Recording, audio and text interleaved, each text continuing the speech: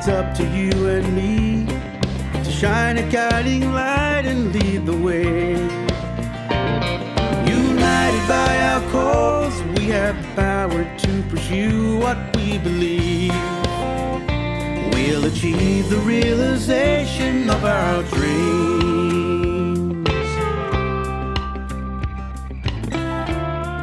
Hello there, and welcome to this week's episode of New Horizons. I'm Vaughan Benison. Thanks for your company. Today, some good news for Sydney Transport users, and if you live in Sydney and you haven't yet had the opportunity to try out the Aira service, here's your chance. Graham Innes and Susan Thompson join us to talk about it.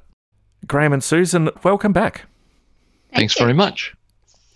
We're here to talk about Aira, and for those people who don't know what Aira is, Aira has been discussed on several episodes of New Horizons in the past, and it's taken the blind and vision impaired community by storm.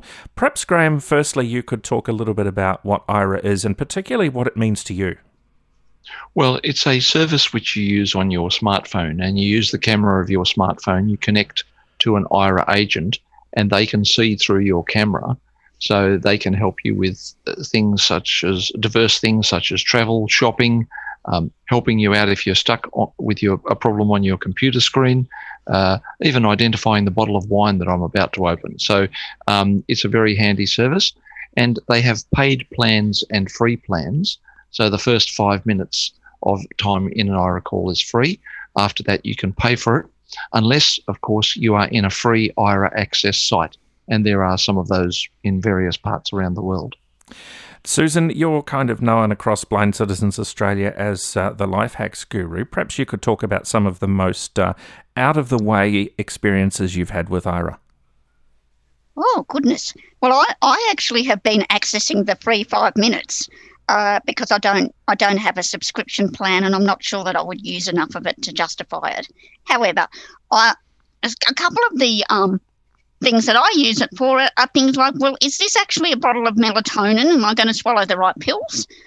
Can you read the screen on my smart washing machine and help me get it turned on?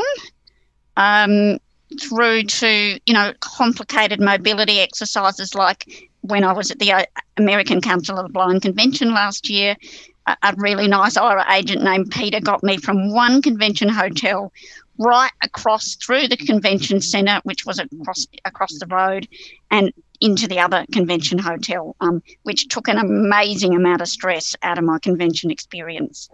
It's really interesting, isn't it? It's especially when you do something that you've really never been able to do before. It's really quite liberating, Graham, wouldn't you say? Oh, it absolutely is. I can remember a couple of occasions late at night where I've got to a hotel where the room's been really hot or really cold, and the last thing you want to do is call up a member of staff to come up to your room. That can take 10 or 15 minutes. You just want to get changed and go to bed for the night, and I've been able to adjust the air conditioning in sort of minutes flat, and that's been a huge benefit. And the other one of my favourites is telling the difference between the shampoo and the conditioner in a hotel in the shower. But it's always best to do that before you get undressed for the shower. I was going to say that, Graham. I hope you weren't doing it in the shower. No. There are new things happening with Aira all the time. There have been some significant changes, some of which in recent months haven't been particularly positive, but there's some positive outcomes happening with Aira, particularly in Sydney, just at the moment. I don't know which one of you would like to start talking about that. Aira recently, to celebrate the 30th anniversary of the Americans with Disabilities Act, launched a great initiative to provide free access to a nominated site in each of their operating countries, which are Australia, New Zealand, the UK, Canada, and the US. I think I've got them all. You have. And the idea was that people in that country would vote for the site that they really most wanted access to be a free site until the end of 2020. And so Graham and I got our heads together and decided that we might go for, particularly we started with 4 stations for Sydney trains, which were Central, Town Hall, Wynyard and Circular Quay, thinking at least those central ones would be a really good start.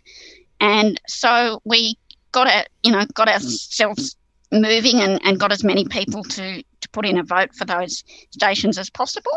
And not only did those stations win, but it was extended beyond that, and it's now applicable until the end of the year and for the entire Sydney Trains network. Oh, that's excellent. Have you had any discussions with the operators of the public transport networks in Sydney to see whether it might continue past the end of the year? Well, that's of course the next step, Vaughan, and we thought we would probably, we've let them know that it's happening. And one of the reasons that we won the competition, and I was really pleased how that we did that, we got 66% of the vote in Australia for those sites. And one of the reasons that happened was that we ran a social media campaign. So, and we circulated the link on Twitter and Facebook and LinkedIn, and many people got on board and supported the campaign. So I actually put a thanks very much video out last week to recognise that support we'd received. But we have notified Sydney Trains, but we'll start discussions next week once the IRA access comes online, because we have only till the 31st of December. So we've got a short window to persuade them. And I think in the first instance, Susan will probably go and do a demonstration at Central Station. And Susan, you might talk about the route that you find quite challenging at Central, and I share your view about that route. I also find it challenging, even as a guide dog user, and show them just how beneficial it is, and then start working on them to try and persuade them to keep it up. Yeah, I think train networks in particular, because they're all different and each station is different, and depending on the time of day, that has a huge impact too on one's ability to be able to traverse through a station. And it's not just one station, it's several. All it takes is for a train to be, diverted or something, and you have to get off at a different station. And if you're not familiar with that station, that could cause you huge dramas in terms of either getting to work or home from work or to wherever it is that you intend to go. Susan, perhaps you could talk about some of your experiences in that area. Yes, well, as I said, that one I talked about before at the American Council of the Blind Convention. But one of the things that I'd really love to be able to do is to be able to get off a train at Central, down the stairs into the northern concourse, which is the one nearest to Eddy Avenue, up the stairs, along the whole expanse of the country platforms and out to the taxi rank. And there's only one taxi rank at Central, thanks to the installation of the light rail. And that's really challenging. You're dealing with very crowded spaces, and then in the country platforms, you're dealing with wide open spaces, and I don't do well with those at all. And I just know from past experience that having an IRA person talk with me as I'm walking through that and warning me of the pitfalls and steering me away from things and in the right general direction, I think that it would be so takes so much stress out of my daily journeys.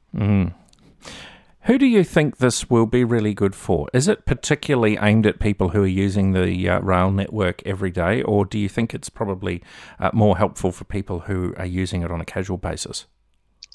Well, I actually put in my vote that I thought that it had additional benefits for people travelling to Sydney through Central Station, and that's where all the country trains come in from, who were not familiar with Sydney. And so I thought that was part of my the argument I used for my vote.